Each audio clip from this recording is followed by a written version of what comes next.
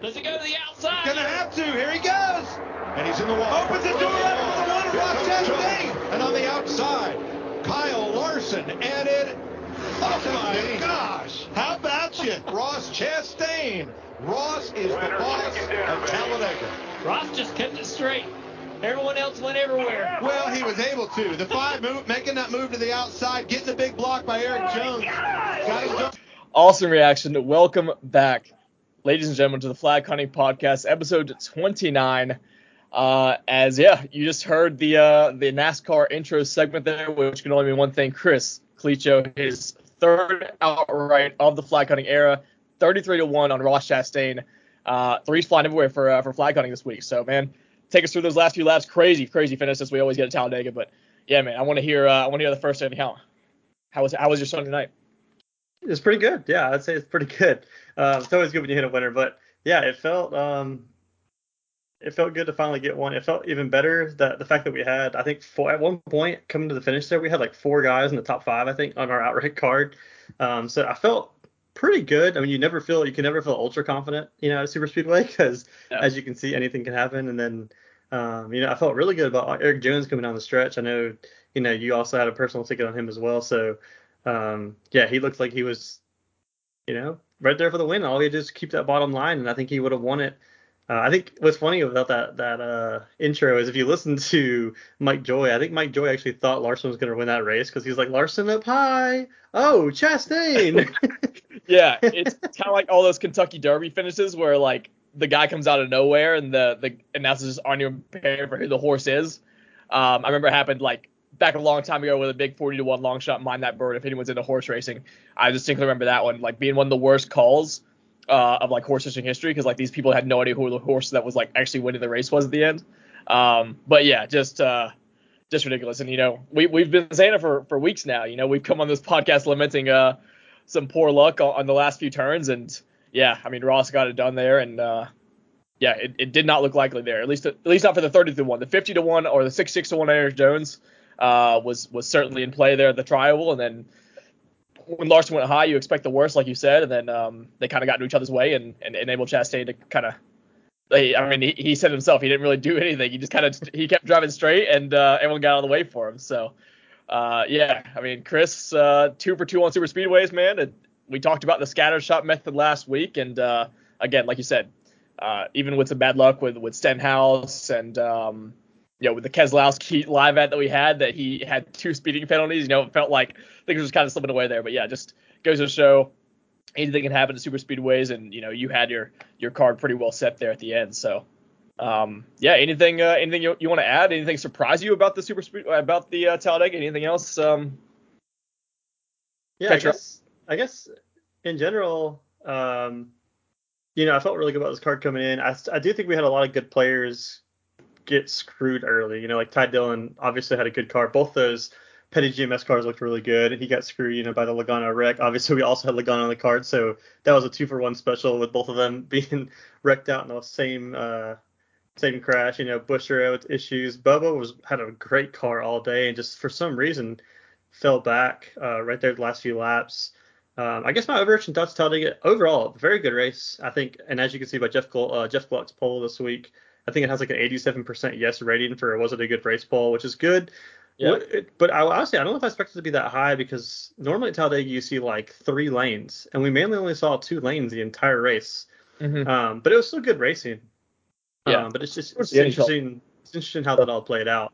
Yeah.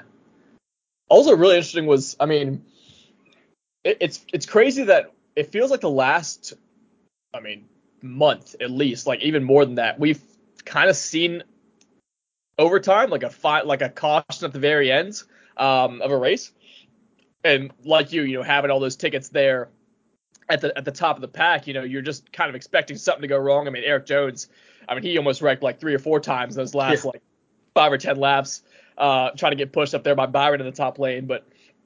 Yeah, I was just stunned that like nothing went wrong. Like it actually ended in regulation there because you think about Talladega. You think about restrictor plates, super speedways in general. Like you always expect that like last caution, everyone's fighting for position. So yeah, to see Ross take the checker no yellow on the last lap was really a big relief for both of us. So yeah, big win for Ross. I mean, at what point do we start considering him for championship odds? Because I know people listening right now are probably like, really, like you're gonna bring this up, like Ross the champion? But I mean, come on, like he's won a road course and super speedway now. I mean, what does he have left? He's got a short track and intermediate before he gains everyone's respect. I mean, that Trackhouse team definitely has some speed this year. It's without a doubt.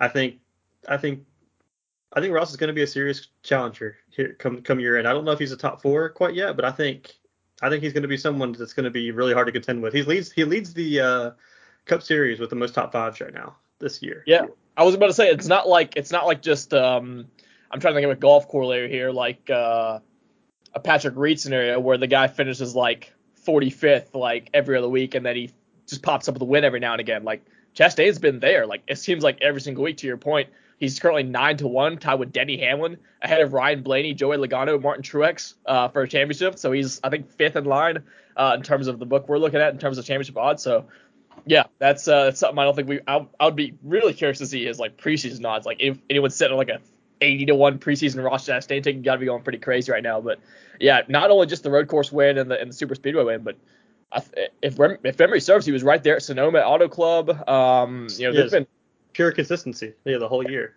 Exactly. Like I'm not sure where he is on points right now, but it's got to be pretty high. Even without the 2 wins, he would be right there. I feel like I don't have this on hand right now. I'll try to pull it up real quick, but I think I actually saw that he somehow dropped in points this week after winning. What? But I mean, he's still like a top like 5 or 6 guy. But yeah, I saw it was weird. He somehow like lost a spot despite winning. That is insane. Yeah, NASCAR needs to amend their point allocation if a guy wins and goes backwards. I understand stage points are important, leading laps is important, but these guys all are there for one reason at the end of the race. So yeah, he is currently 9th in points, and he did drop a spot. Larson jumped up 2 spots this week, and he jumps both Truex and Chastain. Mm-hmm. So Truex and Chastain obviously dropped 2 spots. But yeah, kind of crazy how that happens. And then you've got Blaney and Elliott up top with no wins, but they're leading the points. Yeah, it's weird how the points are shaking out this year. Speaking of people names that you just mentioned, I mean, we talked a lot about last week the marquee names that were kind of priced down at super speedways, didn't have the track history. Truex was on the front row, I believe, to start, led a few laps in that race, and then Larson was right there till the end. It's just amazing how it levels the playing field so much. Like, I don't know when the next Daytona race is, but I mean, like, they're just got to price everyone like 15-1 at this point. Like, who fucking knows who's going to win the next one? You know what I mean? Like, yeah, we'll see Daytona again in July. I'm not sure when the next. I think actually the Atlanta race went before that, which is the quasi super speedway right now. But yeah, it's crazy that the 3 guys that I think most people were trying to fade last week were Kyle Busch, Kyle Larson, Martin Truex, and all 3 of them finished in the top 6. I think top 5 or top 6. Yeah, friggin' Busch should have finished 7th, but that's a story for another day. Wally pipped our 6-1 Truex top Toyota bet. But, yeah, right. But yeah, just insane. Like I'm honestly like I don't envy you next time we go to one of these because like God knows what's gonna happen, and hopefully they keep giving us some good drivers at 33-1 and 25-1 so we can keep picking them off. But yeah, I would not envy any bookmaker trying to make Daytona odds next time around or Talladega odds because yeah, I mean like legit everyone was in the mix. It felt like I mean how many drivers do you think at some point had a legit chance to win that race? Like the Hendrick guys were dominating, obviously the Penske guys, the Joe Gibbs guys, obviously Chastain, the Petty GMS. Like it felt like just there was like 10 different stages of that race where different teams were kind of right there dominating. Even Suarez got up there and was in the mix and was leading that race for a little while. So yeah, I mean that's what we love. I mean that's why that's what makes these races so fun is because it puts everybody in the mix really. Mm-hmm. But yeah, I mean, I don't see any reason to change the approach at this point. I mean, if anything, we'll be firing more bullets and less props because our prop car got absolutely shot on. Yeah. But yeah, I mean, I think it'd be more fun to throw like a 10 units on outrights for super speedways, mm-hmm. play some fun like long shot props maybe, like kind of like the MTJ Top Toyota Plus 600 something like that, or like a Like we had a Ty Dillon top Like 10 for plus 225, but if we found something even deeper than that, like I think Corla Joey, we could have got for like plus 400 top 10 or something like that. Something like that. Just play like some fun props and just, we have a good track record. Why not make it a little fun? Yeah, absolutely. And yeah, to your point, Dega's not the place you want to be sweating a minus 110 because it's just like one like split second, like you're basically great, and then it's just dead, So it's almost like the TPC Sawgrass of NASCAR. You guys going along great. Oh, he's in the water. He's going to make a triple bogey, and you're just like fucked. So, with that being said, man, up 15 units for the year. We're free rolling now heading into the Monster Mile at Dover. I know this is an intermediate track, obviously, or I guess it's still considered an intermediate, right? I'm not sure what the semantics on that are, but maybe a bit more of return to normalcy when it comes to the odds board a little bit. So maybe use that, if I have money, to have a couple marquee names here at the top. But we'll go over that in a second. I'll let Chris kind of get to his course overview here at Dover. Yeah, so we're heading to Dover, Delaware for the Duramax Dryden 400. You entered it really well there. It's a mile intermediate oval. However, from a data standpoint, this is from iFantasy Racing. I think I brought this up just about every episode, but he likes to correlate data to see which tracks kind of look similar from a data standpoint. He actually puts in his notes to not compare anything to Dover. I keep saying Darlington. To Dover. Dover is to be used as kind of a unique track, but if you did want to pull in some secondary tracks, you could pull in Darlington, and he even did mention Bristol, and you're probably thinking, why Bristol? Well, the other statistic about this track is it's a steep banking, low to mid tire wear track, so it's one of the steepest intermediate tracks you're going to see on the turns, so that's why Bristol kind of comes into play. I chose to not use Bristol though. I didn't really. I think out of the 10 stats I'm using here, I think like 7 of them are Dover stats. Only 2 of them are Darlington stats, and then I'm bringing in some current year data to kind of bring in the next gen data as well. So obviously just as normal as you'll hear every week, I got the driver rating and the average finish at Dover in the last. It's actually 5 races this time because they only went there once last year. We got the average finish at Dover over the entire career. We have driver rated and average finish at Darlington over the last 6 races. Average speed at Dover over the last 4 races. Dover green flag speed last year, and then we got total speed 2022 and the average finish and driver rating over the last 6 races this year in 2022. So those are the 10 metrics I'm bringing in here. There was a pretty overwhelming number 1. It's Kyle Larson. At number 1, 2 through I'll read 2 through 5. Martin Truex at number 2, Kevin Harvick number 3, William Byron number 4, Joey Logano number 5. There's you're probably surprised by 2 and 3 there, but I think 4 and 5 were not surprising to me. And then obviously we have Alex Bowman and Chase Elliott at 7. If you remember from last year, or if anyone went back and watched, Hendrick finished 1, 2, 3, 4 in this race last year. Absolutely dominated. So there's a reason why those guys are all towards the top. This is actually one of Alex Bowman's best tracks, so that'd be something to keep an eye on.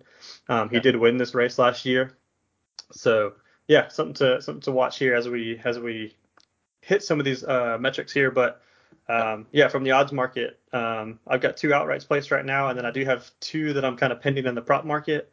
But as of right now, currently I've only got 7 units invested, so I got still plenty of room before we come around to Sunday. I do kind of want to wait and see kind of what practice and qualifying looks like on Saturday morning before kind of finishing out this card.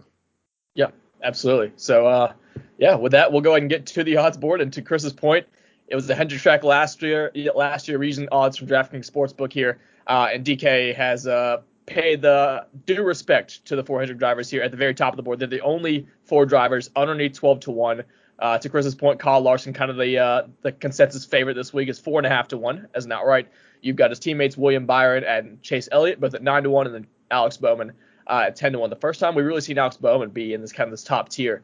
But to Chris's point, one of his better tracks, defending champion, makes a lot of sense. So, are you? I mean, this is tough because you obviously don't want to fade Hendrick after their 1, 2, 3, 4 performance last week or last year, but surely going to be it's going to limit your budget just a little bit if you go to the top. So do you envision yourself kind of hitting the top hard, or are we going to kind of go further down the board here past 10-1?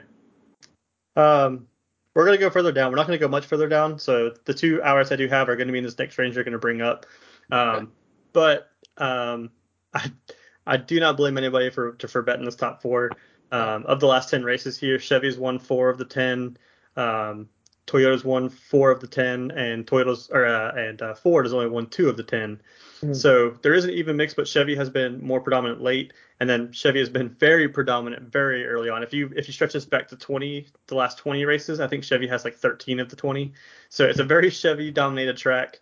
Obviously, we saw, like I said, what happened last year. So I would not blame anybody for going for one of these top 4, but like you said, just to get the value for the buck, I did go just a little bit tad further down here, and kind of use my model as my basis.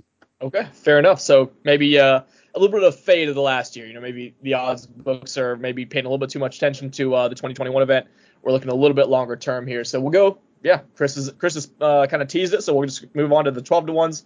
There are 5 guys that I'm looking at 12 to 1. I'm sure Chris has got interested in at least one of them. We got Ryan Blaney and Joey Logano, the Penske teammates, both at 12. And then 2 Joe Gibbs guys, Truex and Hamlin at 12, and then Kevin Harvick at 12 to 1, which is again much like Bowman, not an odds range you tend to see Kevin Harvick, but he was top 5 in your model. I'm sure you've got some interest, but Penske, Gibbs, or Stewart Haas, which direction are we going here at 12 to 1?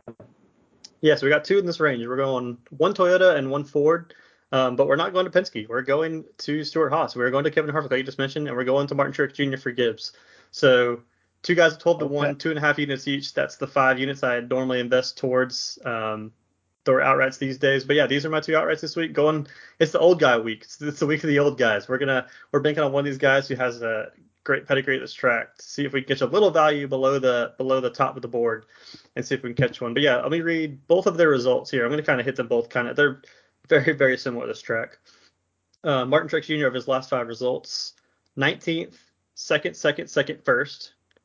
And then Kevin Harvick's last 5: 6th, 1st, 4th, 4th, 4th. So both of them very much in the mix. For Martin Truex Jr., you heard the 19th that I said from last year. He did start on the pole last year, had a pit issue at the end of stage 1 where the lug nut actually fell off and interfered with the jack man. So the jack got stuck and it ruined his whole day. He ended up coming back out of the pits like 15th or something like that, and then struggled handling the rest of the day and was never able to recover. So it could have been easily another top 3, top 5 day for Martin Truex if it wasn't for a pit road blunder there. Mm-hmm. But yeah, as far as Martin Truex Jr. goes here, 3rd in average finish and 3rd in driver rating at Dover in the last 5 races. He's got 3 wins, 9 top 5s, 18 top 10s in his career. He's 3rd in laps led at Dover among all active drivers in his career. And he's obviously, like I mentioned earlier, 2nd in my model and 5th amongst the odds board. So one of the guys that came out is that positive variance there. Mm-hmm. And then to move over to Kevin Harvick, again, very similar. 2nd in average finish, 2nd in driver rating at Dover over the last 5 races. 3 wins, 10 top 5s, 22 top 10s in his career. And over the last 10 years at Dover, I think I mentioned this earlier, Ford has only won twice in the last 10 races at Dover. Both of those times was Kevin Harvick for the Fords. So... Okay. Yeah, he was 3rd in my model, also 5th on the odds board, obviously. So, yeah, I think it's pretty easy to kind of tab these guys out as the guys I was going to lean towards here. I did expect to actually bet Bowman coming into the week, but 10 to 1 was just a little too much. I think if Bowman was 12 to 1 with these guys, he probably would have been on this card as well. But we had to dig a little deeper. So, yeah, as of right now, those are my only 2 outrights. So. Okay, fair enough. Yeah, and for maybe for those of us like me that maybe prefer outrights to props sometimes and like that added upside, maybe shop around. You never know. You can maybe find Bowman at a 12 to 1 that could match up with the other 2 guys we have. So yeah, Truex and Harvick. We've been on the Harvick bandwagon for kind of the whole year. I feel like we've been on a bit of an island, or I'll say you've been on a bit of an island by yourself, considering you do all the analysis for NASCAR on this program. But yeah, it would be only fitting for everybody kind of hit a Harvick win after kind of taking some slack from a couple of the guests we've had on this podcast when touting Harvick. So yeah, he's somehow turned into our boy on this podcast. So all right, yeah. So Kevin Harvick and Truex at 12 to 1 are Chris's main bets for the week. As far as an outright perspective goes, this is yeah, we'll kind of go further on the board and see if you have interest in these guys from a prop perspective. They stuck out to you in a model in either direction, in whether it's a play or a fade in terms of matchups, head to heads. Top 10s, top 5s. So we'll kind of go through the odds board here. Kyle Busch lands at 14 to 1. Ross Chastain at 16. Tyler Reddick at 16. And we'll go to Chase Briscoe as well at 20 to 1. kind of this mid to late teens to early 20s.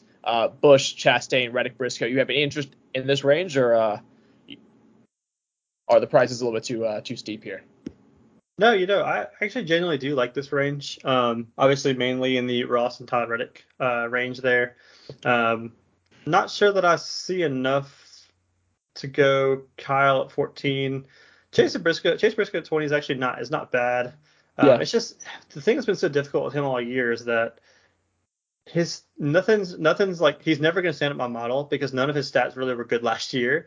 So It's so hard to tab him. It's like you just kind of have to bank on what you've seen so far this year. Mm-hmm.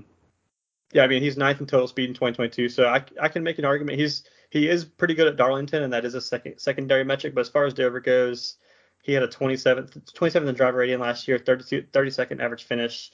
Couldn't pull the trigger on him. Kind of similar to Ross. It's very similar where it's just hard to pull the trigger. Yep. His stats just don't lie out. Now Tyler Reddick, on the other hand, he was 12th on my model.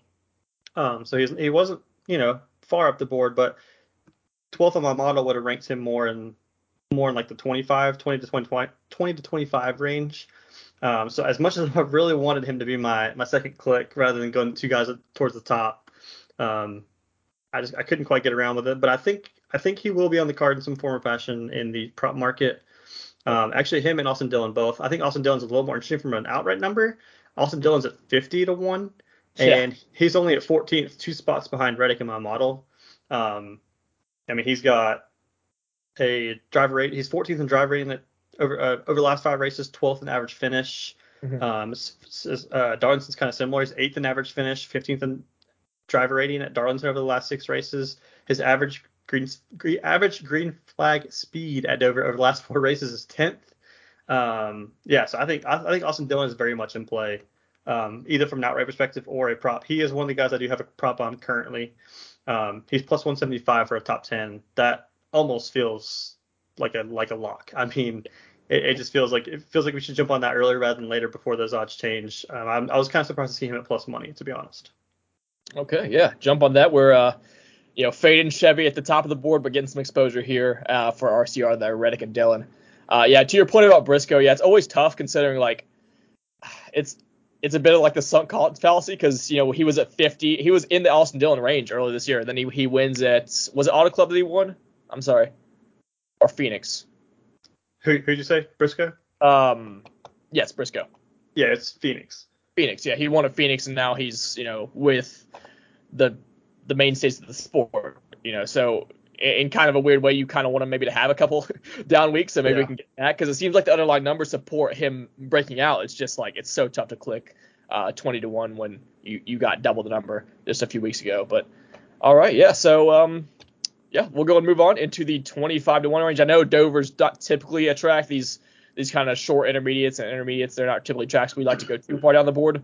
But just for discussion's sake, we've got Christopher Bell at 25 to 1, Daniel Suarez at 40, Brad Keselowski at 40, Kurt Busch at 50, Austin Dillon at 50, and we'll throw in Austin Cindric at 60 to 1, which always catches my eye. I'm like the biggest sucker for like name brand, like good like top 4 team, just the weakest link, quote unquote, on that team as far as the odds boards go. So talk me either on or off the ledge for Austin Cindric there at 60 to 1, if you don't mind. Yeah. This is tough because, again, Austin Cindric is a guy that in a lot of these models that I build, I don't have any data to go off of from a cup standpoint. So if I was to show you my screen right now, there's just a giant red line across my Excel spreadsheet because the formula is not picking anything up because the formula is not finding anything.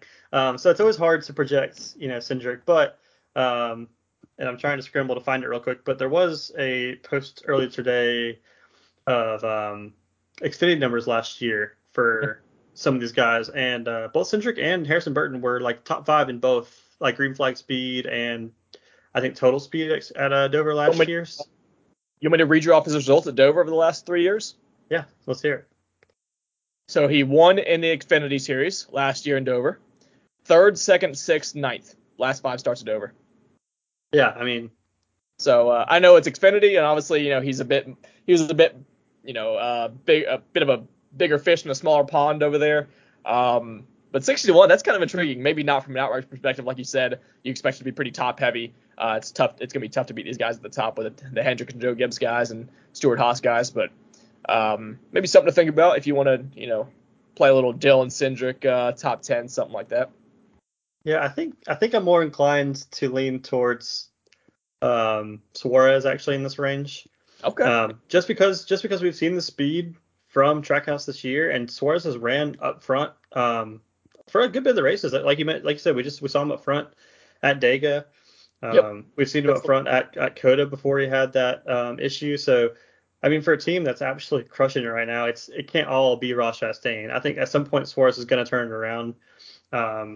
He didn't rate badly in my model. I think he's 20th in my model. Mm-hmm. He had an 18th driver rating over the last 5 races and a 17th average finish, 9th in average finish over his career. So, I mean, the stats kind of stick out here for Suarez. Yeah. I think iFantasy Racing actually tweeted something out that this actually might be his best track statistically. So yeah, I think I'm more inclined to lean towards Suarez, and that's another guy in the Chevy camp. So it's always a positive. Yeah, there you go. I wish that, I'm sure there are books that do this, but as far as I can tell, the books that I kind of peruse around for most of my day, they don't really give you much variation as far as like NASCAR stage, like wins or top 5s or top 10s. I think Suarez would be like the ultimate like stage 1 bet. He's like the Sebastian Munoz of NASCAR, because like the dude goes out and like fires away like right off the bat. Like he's trying to win. He's trying to lead as many laps as early as possible as he can there to start these races. Because I feel like he's the ultimate guy you tune in like 30 laps in when you've just got off the golf course or home from the bar or whatever, and it's Suarez like in 3rd place, like behind like Larson and Blaney. Yeah. So. Yeah, for sure. At some point, you feel like he's gonna have like this breakout moment. Yeah. And because I mean, how does it feel like? It's always compared to like, I mean, I guess it's a little different because like F1, you always look at teammates and they're practically running the same car. It's not exactly the same in Cup, even though they come out of the same shop. It's not the same car, but I mean, there's no way that the one car is that much better than this 99. Mm-hmm. But yeah, so I found the tweet for Suarez. He's got an 8.7 average finish and a result in the top 14 every race, minus 2020 where he drove the number 96 and he was 9th last year. So there you go. Yeah, I think Suarez. I might be talking myself into like a prop play here for Suarez, to be completely honest. Corollary, you're given the sell job, and now you can't post the card without playing it. He's even money for top 10. Okay, so folks, we have that. Yeah. I wonder if he has a matchup. Brad Keselowski. That was the segue I was gonna bring in. So we've obviously talked about you're bullish on Dylan, you're bullish on Suarez here in this 40 to 50, 60 range. I obviously, like Cindric because I'm a sucker, and sentimental like that. But is there a guy kind of after 25-1 that you just have no interest in? Let's fade him in matchups. Let's, just he's basically dead money. Do you see someone like that, or do we have to go maybe further down the board to really pick on guys? I think purely off of track history, I was kind of in general gonna fade Ford in general this week, other than Harvick.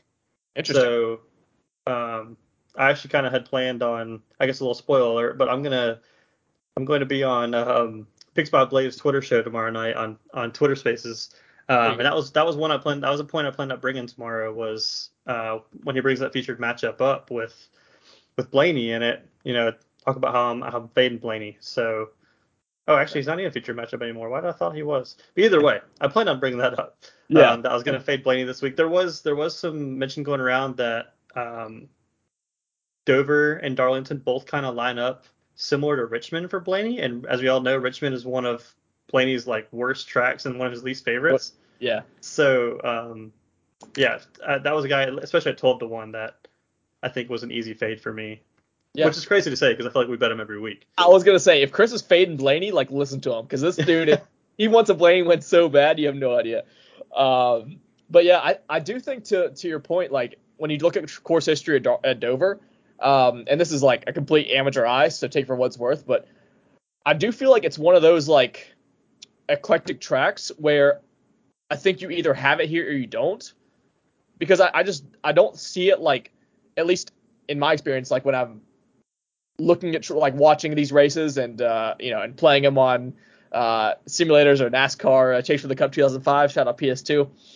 It was always like a track that it really stood out to me to be like really different. Like it was like, oh, I'm going to Dover. Like it's a different just feel, just that high banking. It's like almost a constant corner. It feels like you really never fully on the accelerator, at least, in my experience of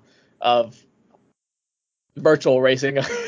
Right. But like I do feel like, a lot of these tracks, in my estimation, they kind of, a lot of these intermediates, they kind of drive the same.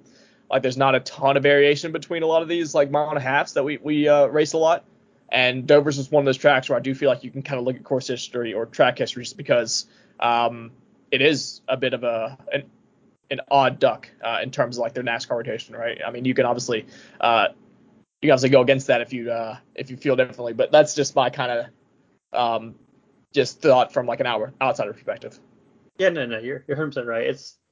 I think just kind of like what I said from the top with how to run this model, it's hard to compare anything to it because it's just a unique style. It's a very unique style. But yeah, to go back to the Ryan Blaney point, I was just kind of doing some digging there while you were talking about that. So over the last 5 races, Ryan Blaney's best finish is 12th. Worst finish is 35th over the last 5 races at Dover. So not good. Now, hey, I'll give you 3 guesses to try to guess the top Ford over the last 5 races. That's not Kevin Harvick. Sorry, not Kevin Harvick named Ford. Okay, any Ford? Any Ford. I'm trying to think. So Stuart Haas or Penske. So it's a driver currently in this field, right? Yeah. Okay. So I was gonna say like Kenseth or something like that. Although he was a Joe Gibbs driver at the end. I'm gonna go with let's go Chase Briscoe. Negative. You said 3 guesses, right? Yeah, I'll give you 3. Okay. I mean, I want to feel like it's at the top of the odds board, but the reason like the fact that you made a big deal of it makes it think it's like someone really down low. Is it Almirola? That's my guy. No, it's not. Okay. And then I guess that was like my one like eureka moment. So this might be a bad guess. Does Stenhouse even drive a Ford? No, he's Chevy. Oh shit. Remember we were on him last week. Remember we had the full Chevy card. Very true. Very true. All right. I'll take Keselowski because it can't be Logano because you wouldn't ask me the question. No, it's Cole Custer. Wow. Okay. I didn't even look at him. Where is he on the odds board? Oh, he's 101, just like Almirola. Over the last 5 races, Cole Custer is 5th in average finish. He is. Oh crap, where'd he go? He is. What are you looking for? Hold on, stay with me. 11th in driver rating. 11th in driver rating. 5th in average finish. 2nd average finish over his career.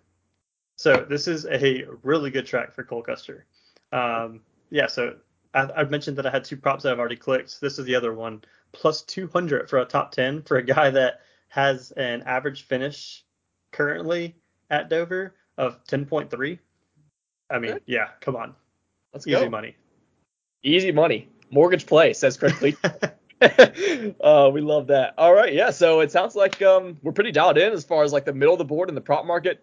We've got the 2 heavy hitters outrights. I'm liking to make up the cards so far. So yeah, let's just run through kind of Chris's touts here so far on a Tuesday evening on with the race 6 days away. But we do have Truex. We have Harvick both at 12-1 as outrights on the card. And then as far as his kind of touts in the middle of the board, Austin Dillon as a top 10 at plus 175. Cole Custer as a top 10 at plus 200. We're looking at Suarez. I'll be looking at Cindric in terms of matchups and props. And yeah, fading the Fords, fading especially Ryan Blaney. And I forget who else we're kind of fading here, but yeah, that's kind of the rundown pretty much. I guess a Reddick prop is definitely going to be in play. Maybe a Chastain or Briscoe prop as well. So yeah, stay tuned. I guess usually Friday night, Saturday afternoon, somewhere in there when practice and qualifying results come out. That's when we'll kind of jump on these final few bets. But yeah, looks like we got a really, really exciting card planned, and it's always nice to free roll your way into the next event. So let's parlay some success here. Get Chris 2 in a row here as we move on into the NASCAR season. So anything else you want to add, Chris, or should we should take it to south of the border here? I think you pretty much hit it all. I mean, I guess the only thing that you pretty much mentioned a lot of the guys I'm kind of looking at for props, but I guess I normally do go back to the top of the board for at least a like top 3 or top 5 play. You can pretty much bank that I'm going to have a Chevy driver, or sorry, a Hendrick driver. Right. It'll probably be one of Bowman or Byron. Okay. We'll see where that kind of lands. But yeah, a top 3, top 5 bet on a Hendrick driver probably feels like a pretty certain prop that'll end up on the card to finish it out. Good deal. Yeah. So yeah, it'd be a real shame if we we go the full Hendrick fade, they pull the 1, 2, 3, 4 thing again. So Yeah. yeah, probably a smart call there, just to hedge our bets just a little bit. Right there. Okay. Yeah. So we'll move on from the Monster Mile to south of the border. Like I said, the 2022 Mexico Open at Vedanta. Nuevo Vallarta, Greg Norman design, 7,400 yard par 71. So this is for those that don't know, this is the first time we've ever been to this particular course. We did hold the WGC Mexico just outside Mexico City at Chapultepec, but that was obviously a WGC, much bigger, much better field, much more of a marquee event. This is still kind of feels like we're sleepwalking a little bit after the Masters.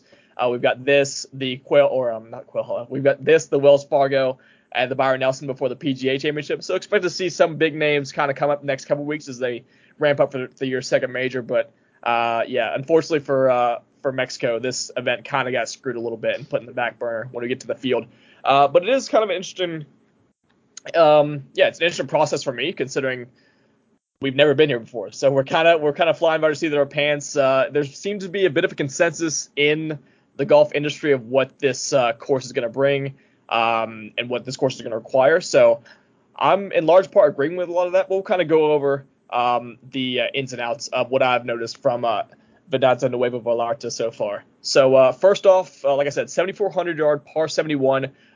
They lengthened the course and they also took away 2 of the par 5s. They took 2 very easy par 5s, made them into par 4s, longer par 4s. It's just a grander effort just to not make this course into like a minus 30 birdie party, like we've seen kind of in the fall swing early in 2022. The PGA Tour doesn't, they tend to make a pretty concerted effort to toughen a lot of these courses up, especially a resort course like this. The main thing you're going to be hearing a lot this week, this is wall-to-wall paspalum surfaces. So paspalum is a kind of coastal tropical grass. It's a wide blade grass.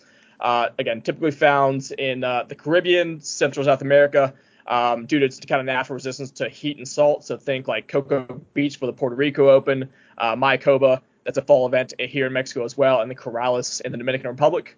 So as far as paspalum, how paspalum affects play, again, it's a wider bladed grass, it's a hardier grass, so it typically makes for slower conditions, both on the greens and in the fairways. So we're thinking about limited rollouts on drives, slower and inherently flatter putts on the greens, because as greens get slower, obviously the ball will be traveling. Guys are going to have to hit it harder to obviously get to the hole. And with speed, as putt speed goes up, break goes down. The ball doesn't have near enough time to break. And so that's why, if you play slower greens, typically you don't play as much break. You just typically try to ram it in the back of the hole. And so, yeah, I'm looking for guys that, again, with the limited roll on drives, similar to the Masters, looking for big-time carry distance off the tee, and then guys that have had success on paspalum greens or just slower greens in general. Because, like I said, it's kind of a specialty. We've seen guys pop up at Puerto Rico, at Corrales, at Mayakoba. Hovland's notably had success on paspalum as a back-to-back winner there and here in Mexico. But, yeah, again, there's not a lot of sample size as far as paspalum goes, but we are trying to kind of just piece together the puzzle pieces here. What stuck out to me on course overview. So I couldn't find the sites before we hit record, but I would love to credit them. I'm going to try and find it after the recording and credit them in the description. But it was something like Fantasy Golf something.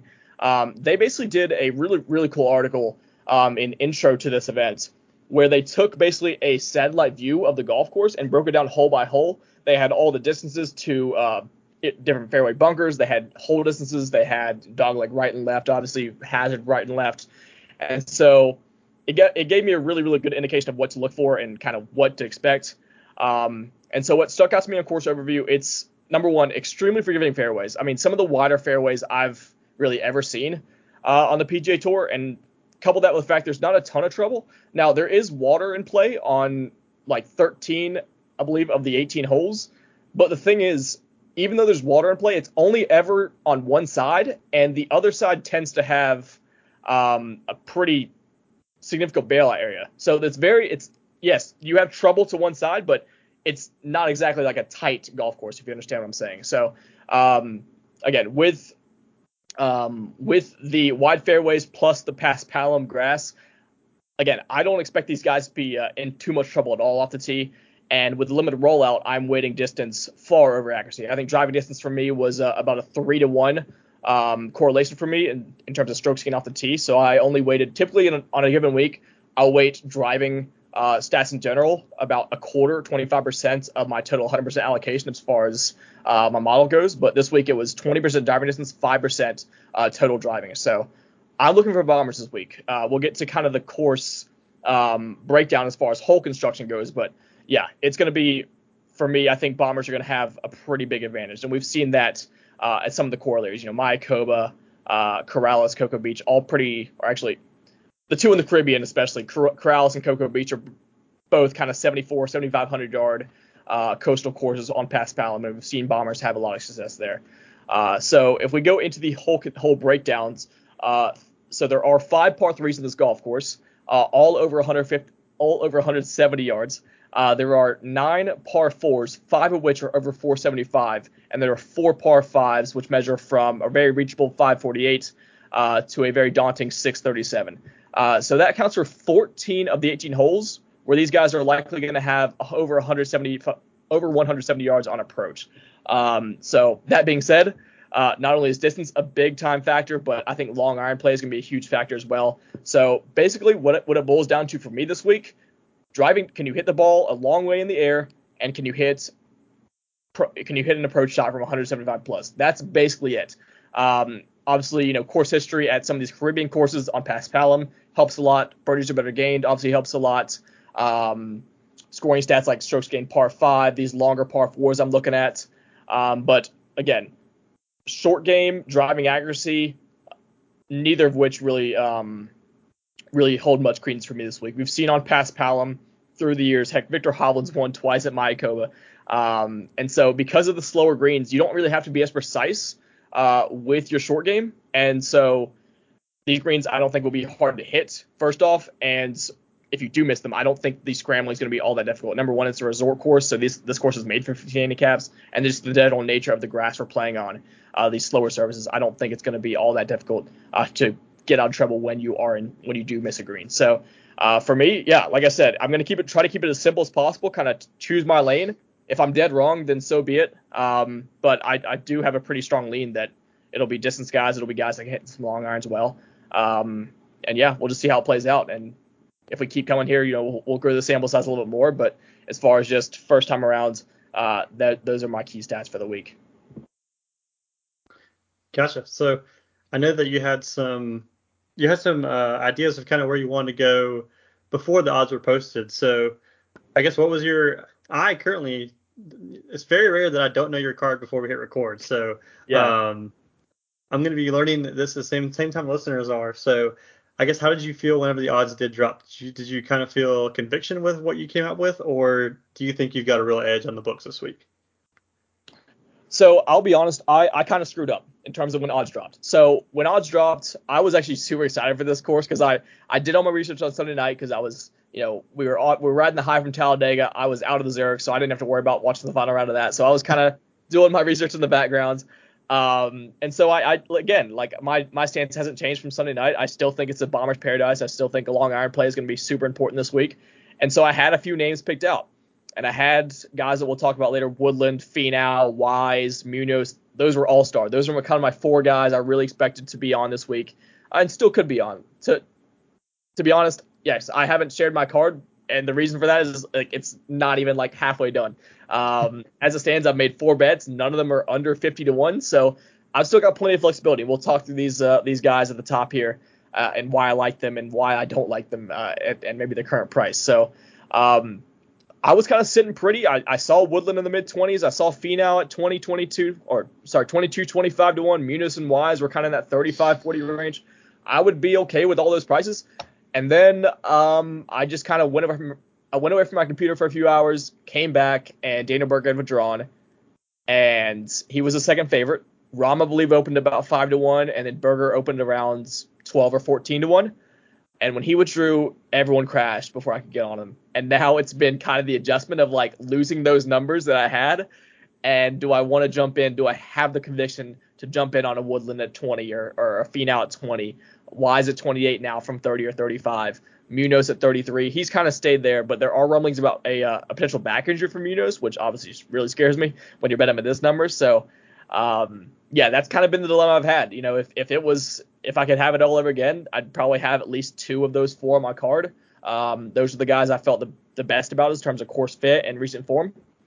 But yeah, as it stands, I don't have a single bet underneath 50 to 1. So we can talk through guys that you have questions about. But if I had to pick one guy right now, it would be Woodland. I'm still seeing 22s out there, which is a solid number. So if we're setting odds on guys that are most likely to be on my card, I think Woodland's probably my favorite of that range. But like I said, no moves made yet. All right, so I guess we'll just start from the top then. So obviously Jon Rahm is at plus 500. Very much. And plus 350 on DraftKings, which is, I don't know if I've ever seen a golf odd tap that low. But obviously he's far and away the best talent in the field. So could this be a Kyle Larson 2021 situation where it's like, well, pack it up, there's no reason to bet anybody else? Or are you actually feeling like, hey, the books are willing to not have anybody bet him and kind of cut their losses a little bit? Yeah. Okay, where to start? So as far as the books not getting any action on Jon Rahm, I think they will actually get some action on Rahmbo this week. For the simple fact that, number one, well, I don't know how much public money they're gonna be taking. Like, you have to be a real sicko to bet the Mexico Open with Jon Rahm and then no one else in it. But like, if someone wants to put a bet on the golf this week, like, they're gonna look at the odds board and see Jon Rahm and a bunch of guys that either they never heard of or don't really have a positive stigma about. Like, Finau doesn't have like great public opinion. You know, he just never wins. That's the stigma about Finau. And then, you know, Woodland, you know, if they've been paying attention to golf over the last maybe 2 or 3 months, they might like him, but over the course of the last couple of years, he hasn't exactly cashed many tickets. Answer, the hometown kid, I just don't think fits this course well. So I guess to your point, I mean, it makes a lot of sense for Rahm. I mean, everything I laid out, he's number 5 in driving distance. He's number 1 in strokes gained off the tee. He's number 1 in proximity over 200 yards. Number 1 birdies or better gain. Number 1 strokes gained par 5. Number 1 in all the long par 4s. Like, it sets up really fucking well, which is super scary because I don't bet golfers at 5 to 1. I just don't do it. It's funny, you mentioned the 3.5 to 1 on DraftKings. He's currently plus 800 to miss the cut. Think about that. The books think he's over 2 times as likely to win than he is to miss the cut in a full field event. It's insane. And so, I don't know, man. Like, I guess, I mean, number one, he's not really an option for me as far as an outright market. I mean, if you look at his history in weak field events, and we look back at the Fortinet, his endeavors over in Europe over the fall stretch. We came back to America. He played the Amex. I think there's one more like kind of dud event that he's played, and he really hasn't contended in any of them. You know, the Amex, he was on the record saying how much of a bullshit putting contest this was and how he hates these birdie fests. I don't anticipate this being a very low scoring event. Like, these guys are going to make a lot of birdies in this course. Like, it's a resort course, despite the length. Like, someone's going to get to 20, 25 under. So Rahm's going to have to make some putts. And yeah, this isn't exactly like, I think there are guys that can compare to him in terms of the ball striking that's going to be required in this course. So yeah, I don't know if I have to sell many people. I'm not betting a golfer at 3.5 to 1 to win in a field of 140 golfers, but that's my case. Yeah, he raised out number 1. Sure. Can Jon Rahm win this week? Sure. Do I think he's going to win 22% of the time or whatever the applied odds are? Absolutely not. So, yeah. Rahmbo is off my card, obviously, this week. And yeah, that's all I've got to say about that. Yeah, no, I feel like we had to at least address it. Oh, yeah. All right, so the next range, if you wouldn't have made the comment that you don't have any bets under 50 to 1, I would have thought that for sure your bet would have come from this range. But yeah, we got Abe Answer at 18, Woodland at 18, Finau at 20, Wise at 28, Na at 28, Patrick Reed at 28. So obviously you're coming into the week, your leans were Woodland and Finau. I don't think I realized just how good Woodland has been playing. If you take the two majors out of it, he's got T8, T21, T5, T5 in the last 2 months. Which is crazy to me. But then kind of the opposite for Finau. So I was kind of interested to hear that you're on Finau because he hasn't finished above T29 in about 3 months. So I guess those are the two guys I think your leans were on. So I'll let you talk about those two guys. Yeah, so when you talk about, we'll talk about Finau because Woodland, the case is pretty easy to make. Finau for me is really a case of number one course fit. So when I talk about, again, distance off the tee, he is one of the premier distance mavens on the PGA Tour. He's number 6 in iron play as well over the last 50 rounds. Number 4 when it comes to these longer approaches. Over 200 yards, he's number 4 in this field. And then he kills par 5s. He kills these long par 4s because of his length. So I think Finau is an overarching course fit for this place. And when you look at the results haven't been great. When you look at his stats, the ball striking has actually been really good for Finau. So we were on him at the Valera. He gained 6 strokes ball striking. At Riviera, he gained over 5 strokes ball striking. Didn't have a great week at the Players, but that's never something to really take too much into account. In fact, the Players is the last time,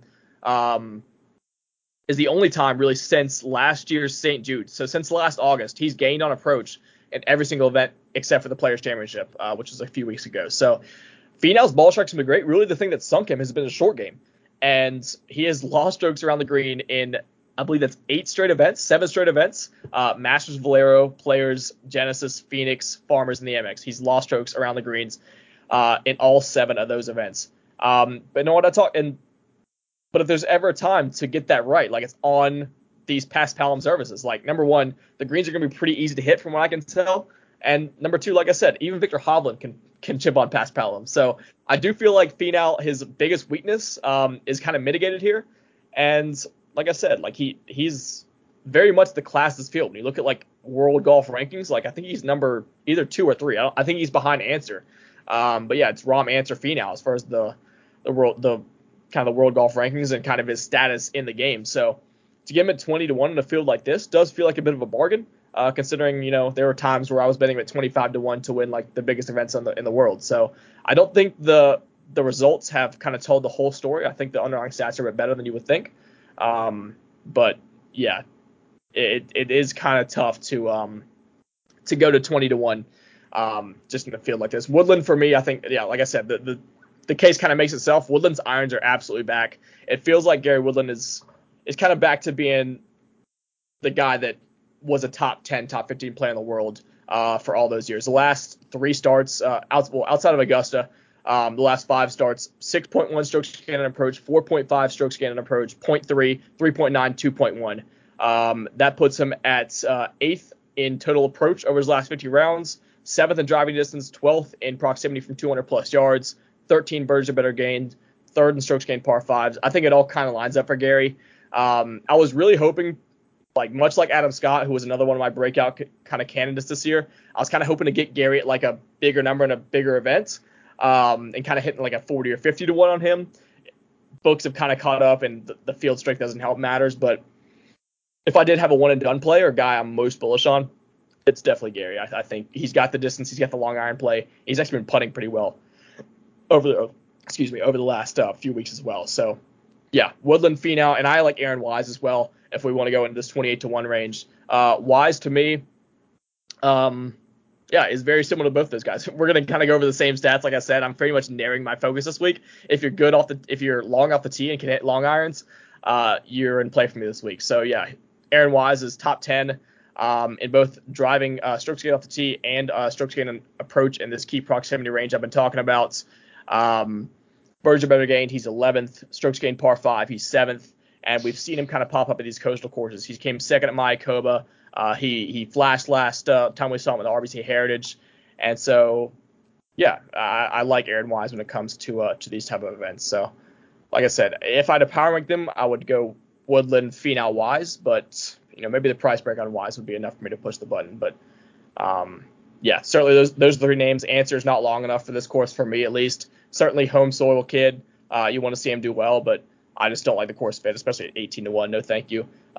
Kevin Na, kind of the same thing. Kind of has a plodding game, short off the tee, good iron player and good putter, but again, the lack of length is what kind of gets me off of him this week. And then Patrick Reed. Yeah, you're joking. We're not betting Patrick Reed at 28-1. So, yeah, I just if you want to, I don't do matchups. I don't really post matchups as far as on the week to week card, but certainly if you're looking for a guy to pick on at the top of this board, yeah, give me Tringali over Reed, give me Na over Reed, obviously Wise, Finau, Answer, and Woodland. Yeah, I don't understand why he's 20-1 outside of he's won in Mexico once 4 years ago. Yeah, I think one of these days I'm going to force your hand. I'm going to say, all right, Ian, you're only allowed 5 units on outrights and 10 on props, kind of similar to my model. We're just going to see what you come up with. Well, it's been a bit of a cold stretch since the back-to-back in Florida. So a couple more weeks, with no one on Sunday, then, you could probably get in my ear a little bit after that. But right now, there are some guys I'm intrigued by down the board. So we'll take a few punts this week and see what happens. All right. So speaking of punts, we need to work our way down the board because we haven't even gotten to a guy that you've bet yet. So I'm going to kind of skip some names. I'm just going to kind of call some names that I think you're interested in. So I think Sebastian Munoz at 33-1 is one of those guys. Cam Champ at 40. I've seen some buzz on Matt Jones. I don't think he's probably one of your guys, but I have seen buzz on him at 40-1. Mm-hmm. Davis Riley came off a really good week last week, partnered up with our boy Willie Z. Yep. Aaron Rai at 50, I think is always interesting. You mentioned Carlos Ortiz. Abraham Answer got the bump for being the hometown guy, but Carlos Ortiz just being slept on a little bit. Yep. Yeah, I think that's what I have for this range. I'm hoping that a few of those names are some of those guys that you have tabbed out. Yes, you've officially got your first hit of the episode here so far as far as my bets. So I did bet Cameron Champ. I got him at 55-1. I would still hit a 50 or 40. I think he's one of my kind of strongest leans this week. I'm not alone in this. When you talk about distance, when you talk about long iron play, Champ is an autoclick for me in terms of this fit. So the course fit's undeniable. He comes into this event off a T10 at the Masters, where he had 6.76 strokes gained ball striking. Now if you look at Cameron Champ, if you follow the PGA Tour week to week, he's not really a guy that pops up all that often. But when he does tend to go on runs. So we talked about his last win last year at a 3M, another kind of longer course. You hit driver a lot of water to keep away from. So kind of a bit of a correlator there with TPC Twin Cities to this course here. But obviously won at the 3M last year. The week before finished 11th at John Deere and gained 6.5 strokes ball striking. You scroll down to his next win at the Fortinet Championship at Silverado in 2019. The week before. Didn't win at the Sanderson, finished 28th at the Sanderson Farms, but gained 5.5 strokes ball striking. Scroll down to his first win on the PGA Tour. He won the Sanderson Farms in 2018. Week before at the Fortinet, finished 25th, gained 6.2 strokes ball striking. So you can kind of see that 1 week trend before he starts to get hot. Is he the safest play? Absolutely not. I wouldn't exactly be betting him minus 150 to make the cut or anything like that. But we did see the ball striking in the Masters. Obviously, his game is tailor-made for long iron plus driving. He is the longest player in this field. He is the only player in this field outside of Munoz that rates inside the top 10 in both 175-200 and 200 plus. He's 8th and 3rd in both those metrics. Obviously destroys the par 5s. He's top 10 in par 5 scoring and par 5 scoring from 600 to 650 yards, which 3 of those par 5s I mentioned earlier are a part of. And he's number 8 in terms of par 4 scoring over 500 yards. So again, when you have to carry the ball a long way, when you have to hit these long irons, that's where Champ excels. He's not a perfect player. He's a very flawed player. Particularly the short game has been letting him down as of recently. But like I said, I think he's got all the ingredients that it takes to kind of take this place apart. So yeah, Champ for me, he was the guy that really stuck out upon my initial research, and I saw the 55-1 early on in the process. So that is my first click of the week. If you want to kind of go, like you said, the other guy that really caught my attention was Carlos Ortiz. I see a 50-1 on him. I've seen him around 55-60 as well, kind of the similar price range as Champ. Again, you talked about the kind of, the bump that Ames has gotten for being here on home soil. And I completely agree with you. Ortiz is a little bit undervalued just in terms of this field. Now the recent form hasn't been all that good. He's coming off 4 straight missed cuts. But when you look at Ortiz's overarching skill set, it should fit this place to a T. Again, sneaky long off the tee, top 20 driving distance, Great long iron play and a really impressive track record on Paspalum. He's got the hometown support obviously this week. I believe this is actually his home event. Like Answer is a kind of a Texas, like he was either born in Texas or born just across the border. I know he actually spoke English from an early age, but Ortiz is from around this area. And when you talk about his kind of history of rising to the occasion in his home country, last 3 starts at Mayakoba on Paspalum, by the way, 2nd, 8th, and 2nd. So it's clear he has comfort on the surface. I think the ball striking stats, even though they're not great in the short term, I think if you can figure it out in a place he's comfortable with, his game does suit this place really well. So again, a bit of a punt, a bit of a kind of a speculation there, because obviously he could just carry his bad form into this event. But I think if you get the best of Carlos Ortiz, he's certainly capable of winning this event. Yeah, without a doubt. Munoz, like I kind of mentioned earlier, he's 33-1, which is it's a disgusting price really to pay for Sebastian Munoz. Add that to the fact that I have heard rumblings of the back injury.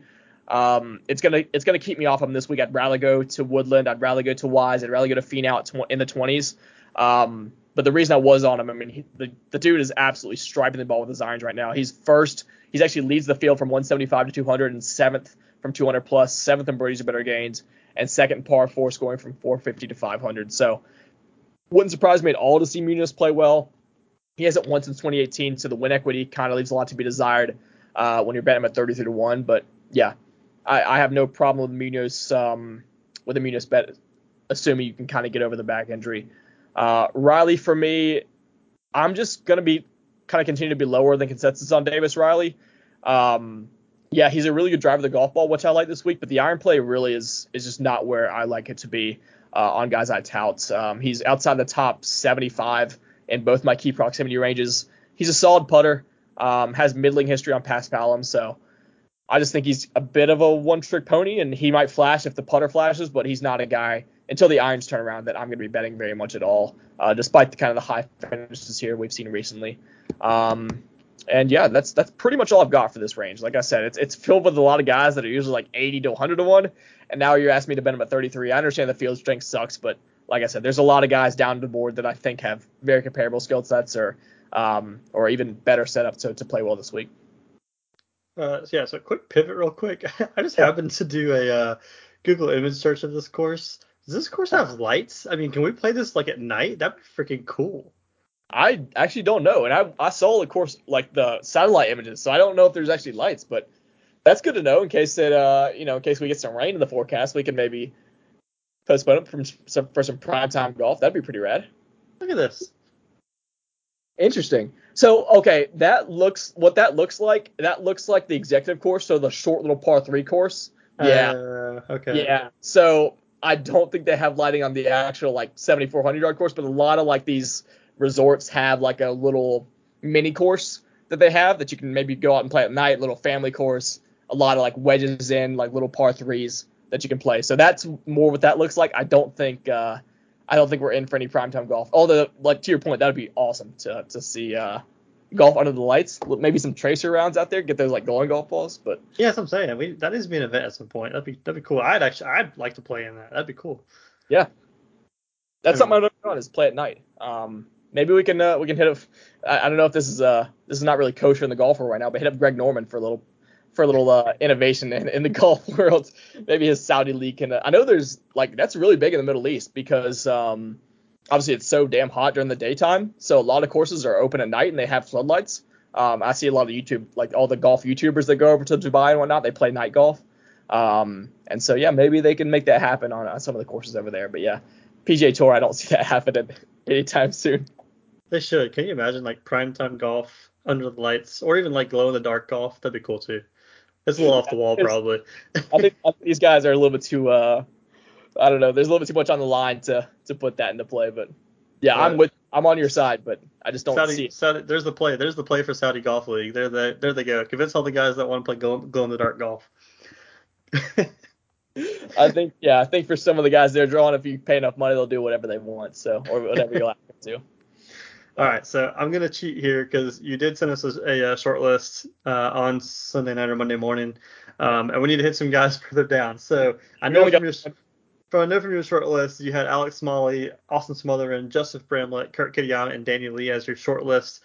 I'm seeing these guys priced at, let's see, Smalley's at 80, Smotherman's at 80, Bramlett, where are you at?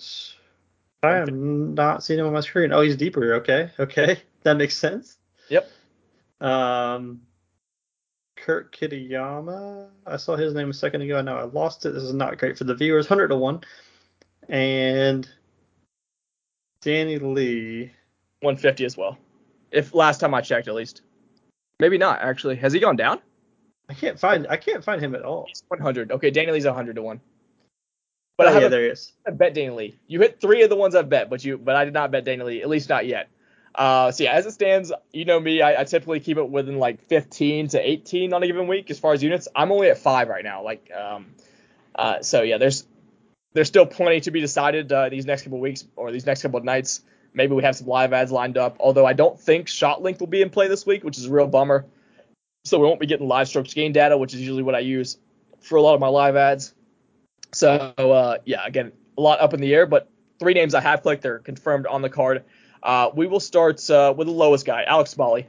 80 to 1 now. I like that number. I got him at 100 to 1. But yeah, Smalley's a guy I'm super bullish on. He's a Duke kid.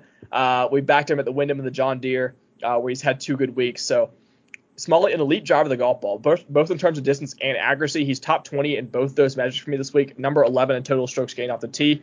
Again, 19th in distance. And then when we talk about long iron play, inside the top 25 for both my key proximity ranges. So 20th in 175 to 200, 23rd in 200 plus. And when you look at his long distance par 5 and par 4 scoring, inside the top 20 as well. So he rates out really, really well for this golf course. And he has actually really, really good history at some complementary courses. So at Corrales Punta Cana, the course in the Dominican Republic, also passed Palom over 7,400 yards as well. 3 starts in his 3 years on tour, or 3 years he's played it. Second, 22nd, and 14th on these past Palom services. So he is a bit of a specialist when it comes to these island resort courses. And he's been trending pretty well. Like I like the ball striking numbers I've been seeing from him. And so, yeah, like I said, it's not really an in-depth process for me this week. It really can't be, just considering we have such little go off this week. But everything that I like to see out of guys this week, Smalley possesses. So for me, great long iron player, great driver. I'm all in on Smalley. We'll move on to Joey Bramlett. I got it 150 to 1. He is number 10 in my model this week. He is kind of the poor man's Cameron Champ. So everything I said about Champ applies to Bramlett. He's number 2 in driving distance in this field. He's actually number 5 in total strokes gained approach, which really surprised me. He popped up a little bit at Harbour Town. He, too, has had some success on these past Palom services with a 9th place finish in Puerto Rico, a 28th in Puerto Rico, also a 13th in Corrales this past year. So, again, Bramlett is a guy, long iron play, distance off the tee. That's all it really takes for me to click your name at 150 to 1 in some good recent form. And then when you look at Kurt Kitayama, I got him at 125 to 1. But again, it's going to be very much an iteration. He is number 20 in driving distance, number 4 in strokes or in proximity from 175 to 200, and number 14 in proximity from 200 plus. So those are kind of the 3 guys I really zoned in on when it came to long shots that can hit it far off the tee and can hit their long irons well. So that's, again, there's a lot of variance with these guys obviously down the board. I don't have to tell you all that. Like it's not likely that they're going to win, but I do think they possess the tools it takes to have some success here. Smotherman is a guy that I do really like. I'm tempted to click the 80. But again, it's like it sounds stupid that it's tough to click guy 80 to 1.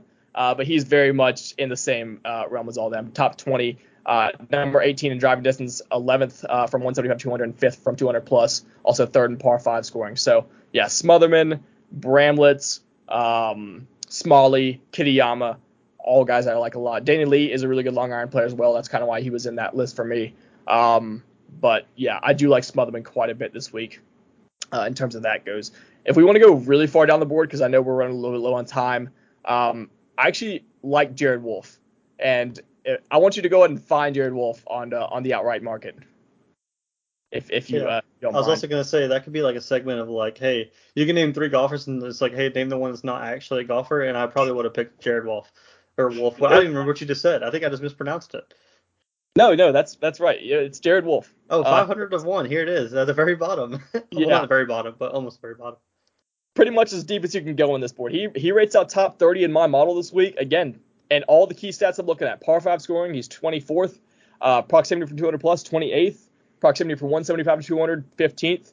And driving distance, 23rd. He popped up a little bit at the Valero. Gained 1.9 on approach, 2.6 putting at the Valero. And when you look at and he does have a top 20 or top 30, earlier this year at Puerto Rico at Cocoa Beach. So finished 28th there, gained over 5 strokes to the field. So again, 500 to 1, like why not? I'll probably throw like $5 on it and let it be for that. But I am kind of considering if I can find like a decent prop, little top 20 or top 40 on him. That's a guy I'd be very, very interested in when it comes down to that. So yeah, I feel like we've kind of went over the names that I'm circling. We'll see how many I end up getting to. But yeah, gonna try to keep it pretty simple this week and go after a skill set and see if we can't just spike one of these guys that shows the tools I think it'll take. I was trying to look up Jared Wolf's top 20 and top 40. Okay, so you can get him top 20 plus 700, top 40 plus 275. Oh, there's top 40. Yeah. That might be a bet. I might be betting Jared Wolf top 40 plus 275. Because I did see top 20 earlier and it was plus 900. So it's catching some steam. The Wolf man catches some steam. So I'm not the only one. That makes me a little happy that maybe he's in play for more than just me this week. But yeah, that's my like deep sleeper. If you need a min price guy on DraftKings or want to throw a fun little 500 to 1 punt and watch it go down in flames, Jared Wolf, your guy. All right, so one last question here. One thing I feel like we've never covered on your golf segment here is that seems to be very popular in the Twitter world is first round leader. Have you ever dove into that at all? I never have.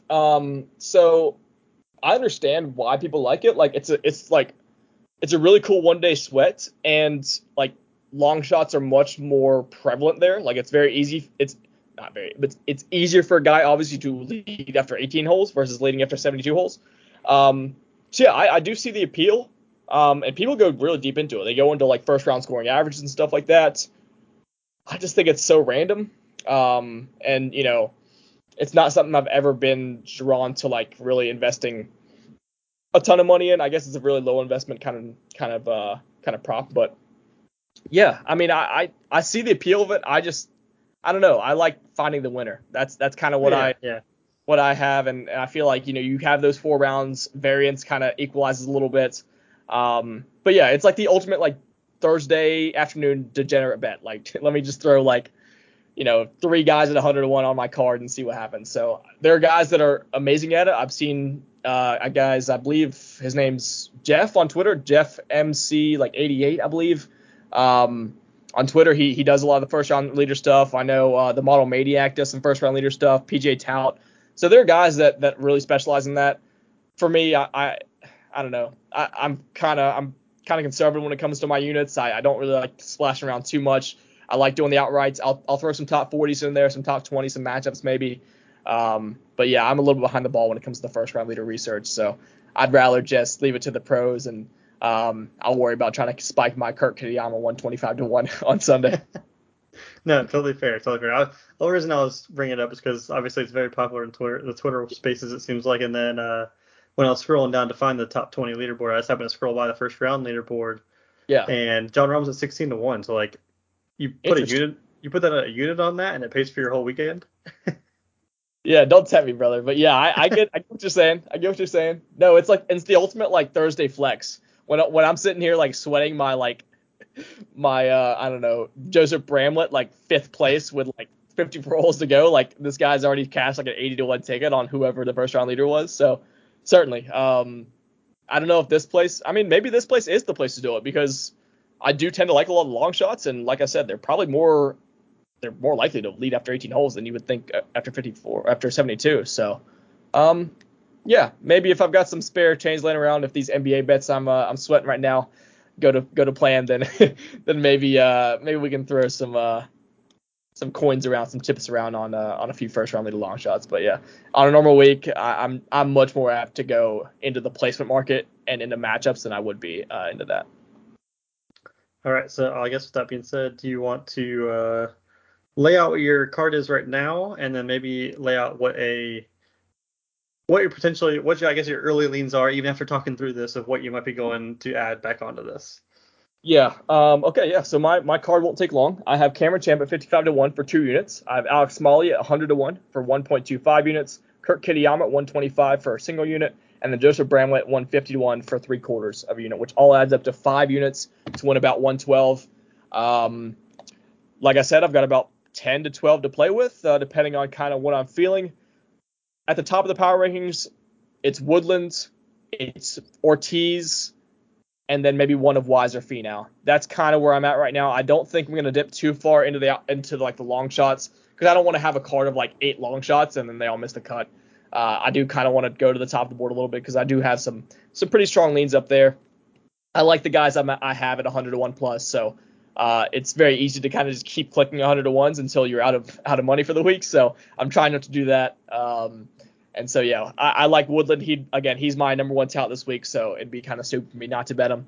And the Woodland, Ortiz, Finau, Wise, those will probably be kind of the conglomerate of guys that I'll be deciding for at the very end here.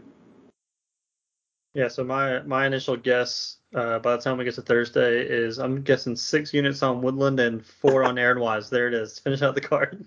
Yeah, that's a pretty good bet, my man. That's a pretty good bet. But even I don't know right now. We'll see if we can have a little eureka moment here down the stretch. But like I said, it could be a week, honestly, that I keep it pretty light and maybe try to catch some live ads even without shot link, just kind of being diligent in the in the live scoring and seeing how these guys start out.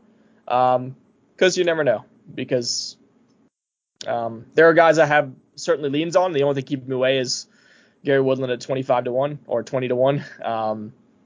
But I mean, we did beat him at 35 at Valero, and that field was a lot stronger. So I'm kind of talking myself as things go along into clicking the button this week and tonight. But yeah, that's kind of where I'm at right now. Again, the call will be posted on Twitter at the very latest, maybe tomorrow dinner time. Like, that's usually 5 o'clock Wednesday is the latest I'll ever leave it.